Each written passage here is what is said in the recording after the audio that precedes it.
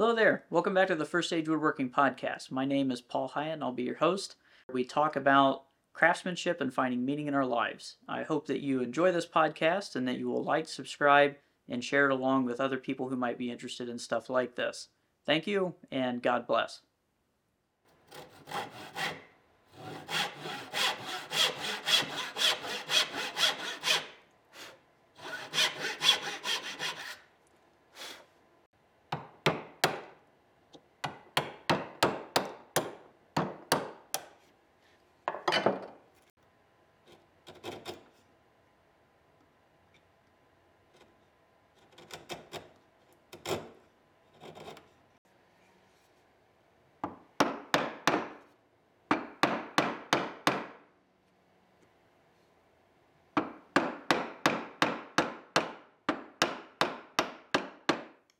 Hello there, and welcome back to the First Stage Woodworking Podcast. I figured today I would just kind of speak out loud about an analogy that I tend to use in a lot of the classes that I teach through Homeschool Connections and that I've taught throughout the years. One of my favorite courses to teach is a course on Western political philosophy, and it's called Western Political Thought.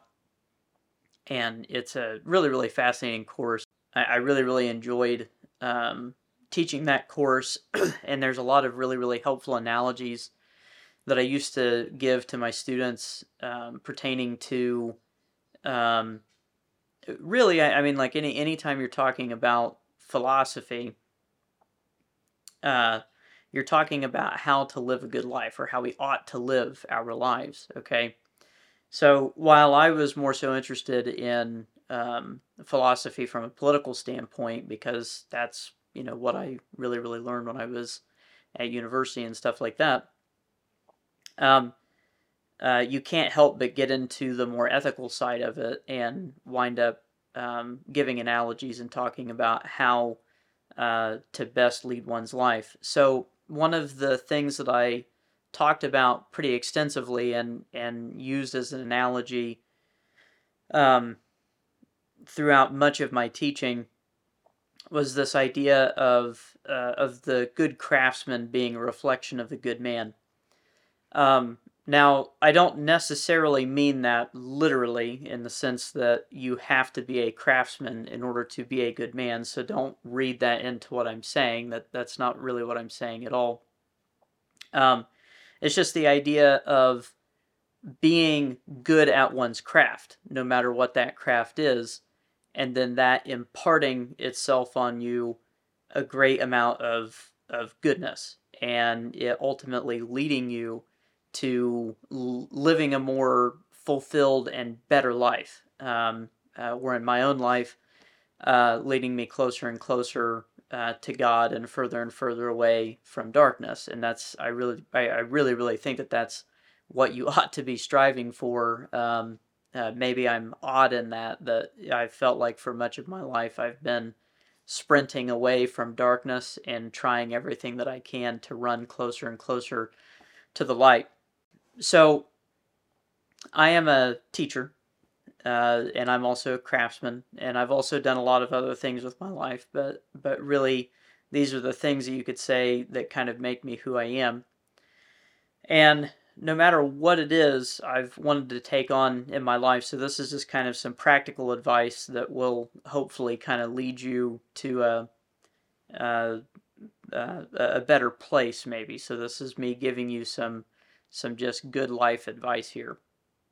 When I became a school teacher, I started out being a public school teacher, and when I was a student teacher even, I just had determined that if I'm going to be a teacher, then I might as well be the best teacher that I can possibly be. And I'm not meaning this as to brag or anything like that, but I was actually chosen from among the teachers that were in my program through Ball State University. I was actually chosen to be one of the best teachers. There was some award that I got for it. I don't even know where it is anymore, but I should find that though and like put it on my wall. I am quite proud of it, and it was an amazing accomplishment, especially considering all of the things that I had going on in my life when I was finishing up my student teaching, and staring down what I wanted to do, and I graduated from university after having that experience. Got away from teaching for a little bit there, and didn't really necessarily have any plans of coming back to it. But again, it was as if like by trying to be the best, even for that short amount of time, it's like I wound up having a calling that wouldn't really let me go, because I left. I worked a couple of odds and ends jobs that I wasn't really happy in, and then I got a call from an old friend, Paul Simzak, who I've had on the podcast, asking me if I wanted to be a teacher in the greatest social studies department in the world, and I said, "Well, yeah, sure. I don't have anything better to do," so so I went back to teaching at the same school, and that was truly a blessing, because again, when I went back into teaching, I took it really, really seriously, and I determined I'm going to be the best teacher that I can possibly be for whatever period of time I plan on teaching. And I didn't plan on teaching for the long haul. I planned on being there for a few years and then figuring out what I wanted to do with my life. I didn't necessarily consider that being an educator was just like the final step for me. And I still don't think that is. I think that's why I wound up getting into craftsmanship and woodworking and all that good stuff. Um, but I did determine, I was like, well, but no matter what it is no matter what it is I'm going to do, I'm going to do it to the best of my ability. And that was just something that was instilled in me, and something that I've just always seen as a good thing to do with my life, um, ever since I can remember. So, I mean, all the way from, being a local stock boy and grocery bagger at Bill's Foods in Hartford City, Indiana. It's no longer there anymore. To helping out on small farms with like baling hay and helping harvest stuff for greenhouses and plant stuff for greenhouses. Uh, Delivering pizzas, working in the food industry, being a Marine, working retail, working sales. No matter what these things were, I always wanted to be the best at them that I could possibly be, even though none of them I considered to be the careers that I wanted. Um, Teaching has just kind of been that thing that has always constantly, you know, come back to me. There's kind of no escaping that particular destiny, and I don't say that in a hateful way or anything along those lines. It's just funny how the world works to me. That though I have stepped away from education a couple of times now, it appears that me and that field are on a crash course for a crash course for destiny, I guess. Um, uh, but like ultimately trying to be the best at those things, to go in front of those kids every day and to pour myself out, which is kind of that's what Saint Paul really talks about. In much of his ministry is that he feels like he is leaving no rock unturned and pouring himself out as a libation to the rest of the world, and that is kind of where my teaching career uh, wound up taking me. Was that though as a public educator you're not necessarily paid the greatest. um, a lot of people would say like that it's not one of those careers that you should just bend over backward to be the best that you can be at it, but there's just something about those kids every day, and teaching through Homeschool Connections now, teaching online, which is remarkably different. It's still, like if I get a question from a student, I will bend over backward in order to lead them closer to the light and further from darkness. And So my point in talking about this, and it's the same in woodworking, that if I am going to build a piece of furniture, that's why when people will ask me to build them something, I'm like, it's going to take a while. It's because if I consider it to be worth building, then it's worth building well. It's worth building to the best of my abilities. So that means that I'm not necessarily going to go as fast as I possibly can, because that's when you tend to make a ton of mistakes, and it doesn't turn out to be. Then I see basically a ton of mistakes when I look at this piece of furniture. Not maybe what other, maybe you would be very, very happy with it, but there are those projects that I've done in the past that I'm not happy with them because I rushed through them, and they certainly could have gone better in my mind. But opening oneself up to the good, opening oneself up to allowing the goodness that is in the world, through these endeavors that we go on of being a teacher or a craftsman or an artist or a lawyer or a janitor or whatever it may be. When we open ourselves up to being the best that we can at that one thing, then I've just kind of noticed in life that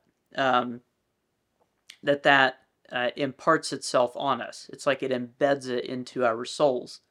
And I think that is one of those things that, like when you embody trying to be a great teacher or trying to be a great woodworker or trying to be great at anything, then that calls you to be moral in more ways than one.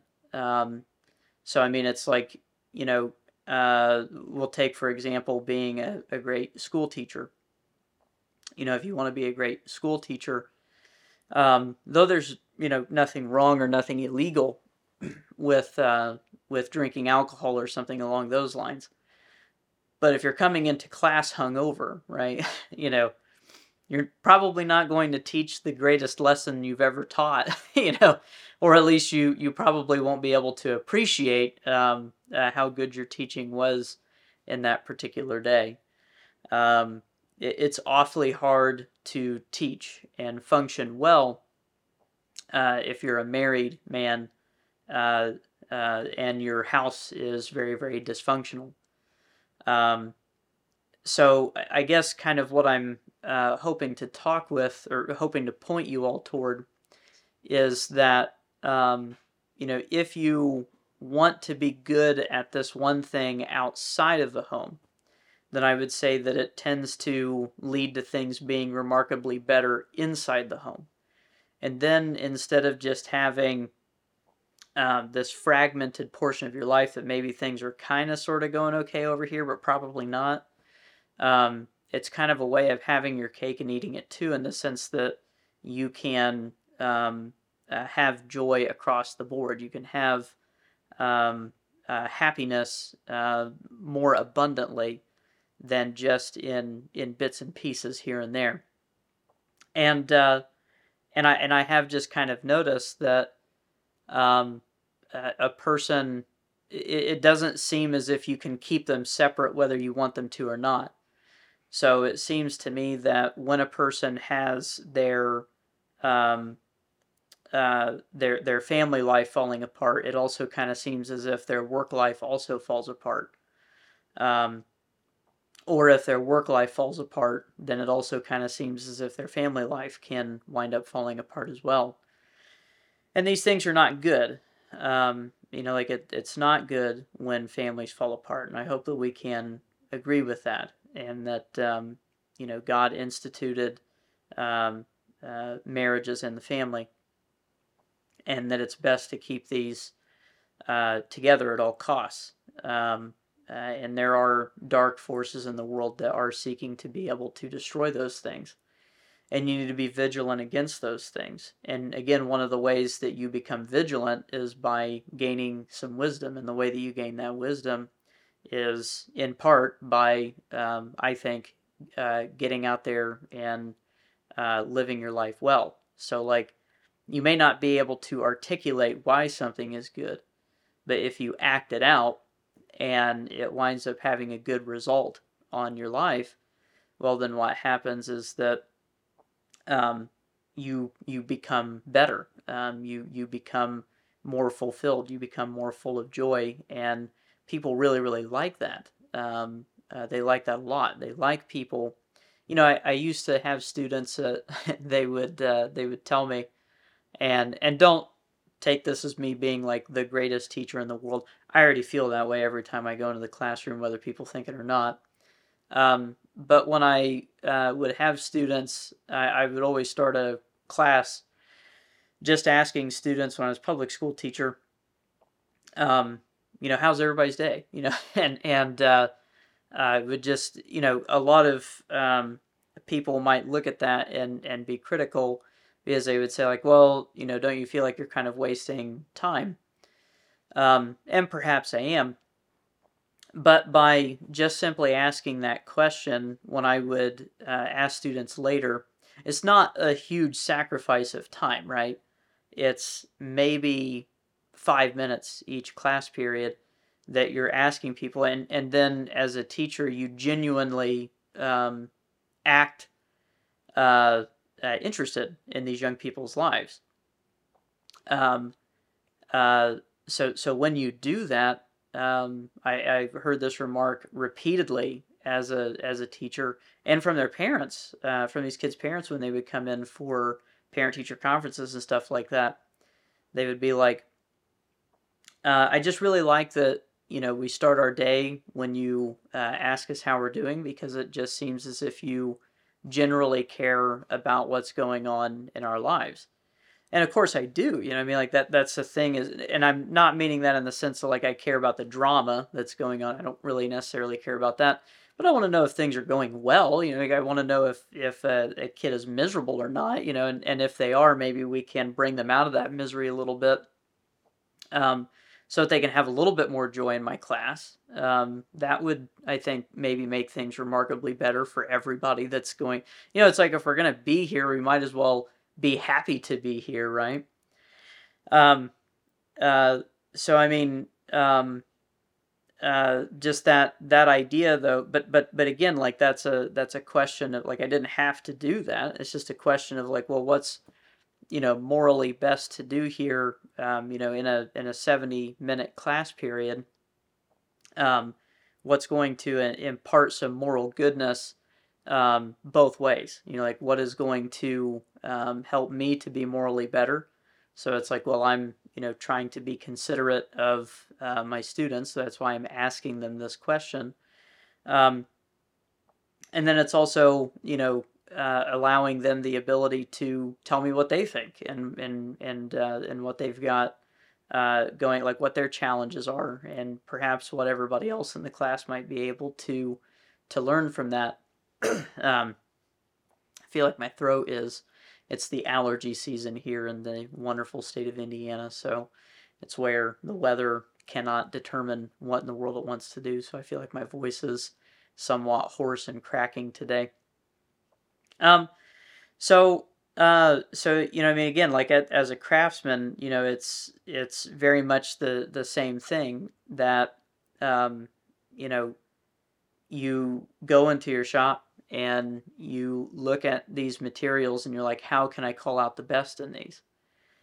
And when you determine that that's what you want to do with your life, that you want to be this great person to take part of this great tradition that's been handed down from one generation to the next, in a pretty unbroken chain for, God knows how long, because I do know that for like we can trace the dovetail joint clear back to like the construction of the pyramids and stuff like that. So I mean it's this is a very, very old thing that we're doing when we engage in hand tool woodworking, and people have considered it to be a worthwhile thing to do that has called out the best in them for a very, very, very long time. So, I mean, allowing uh, the goodness of that craft to permeate our lives and teach us valuable lessons of patience and courage, because it does. I mean, it takes an act of courage. You're going to foolishly take up a craft that you probably don't know anything about, but you're going to be a student to that craft, um, uh, and allow it to impart its truth, beauty, and goodness on you, so that it acts to you as a light in dark places. Is a pretty incredible thing to be able to look at.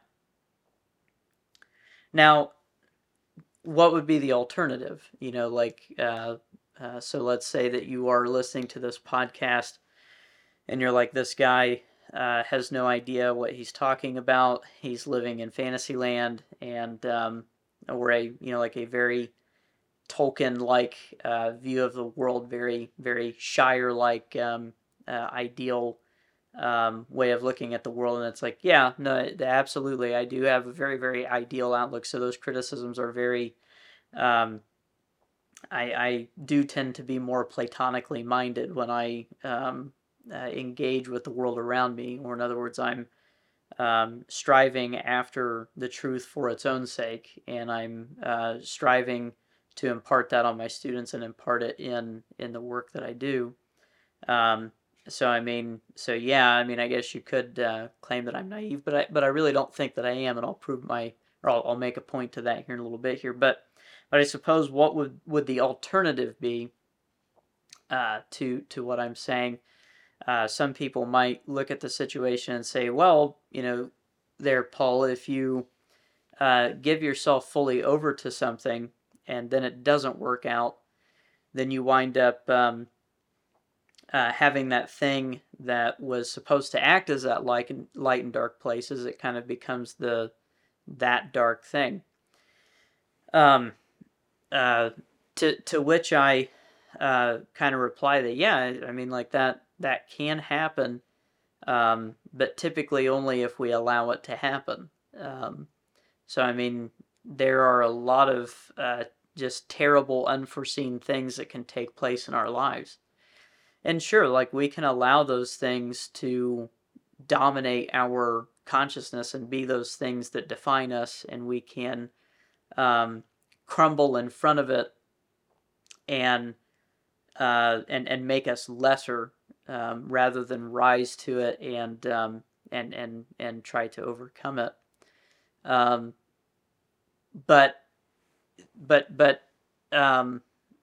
so like, you could make the argument that it's like, well, it'd be better to your job doesn't really matter, which again, right there, I don't think that that's so I'll take that point first. We could say that, well, in the scheme of things, your job, the things you do in life, these things don't really matter.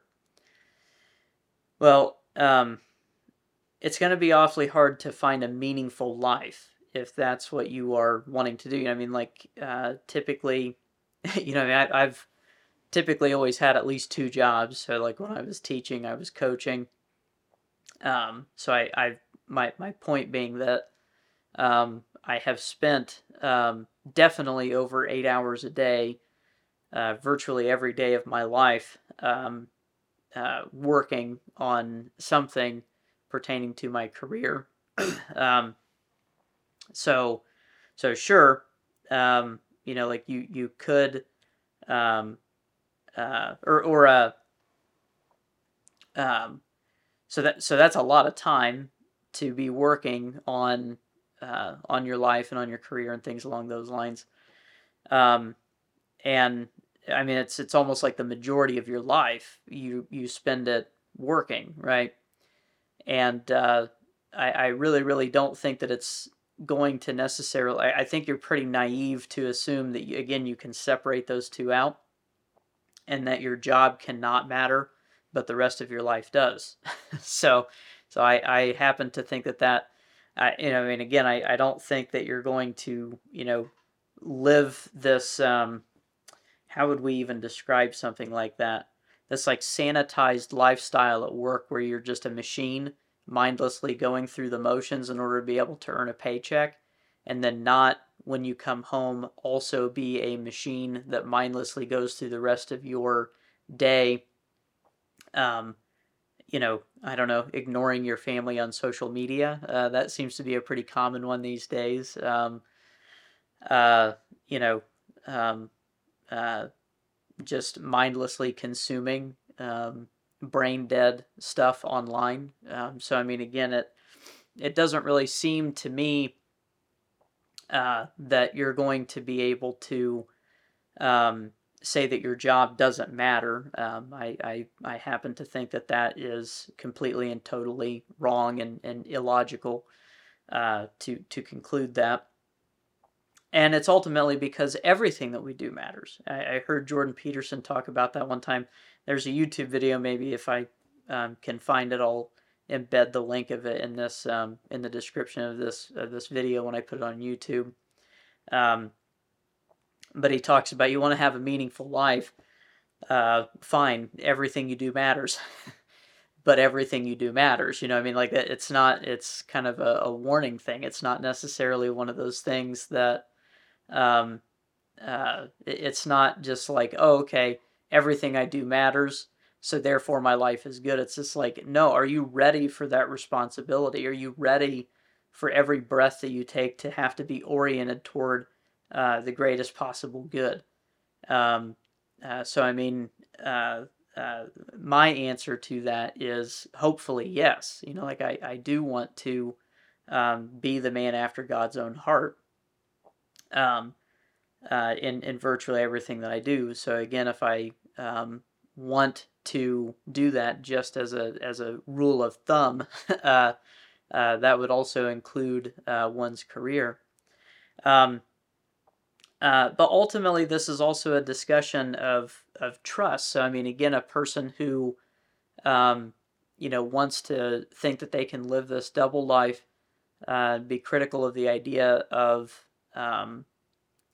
be critical of the idea of doing your best in your career because ultimately it doesn't matter. You're also a very very untrustworthy person, I would say. So you are unwilling to graciously and courageously extend your hand out toward the possibility of the good because you fear being burnt.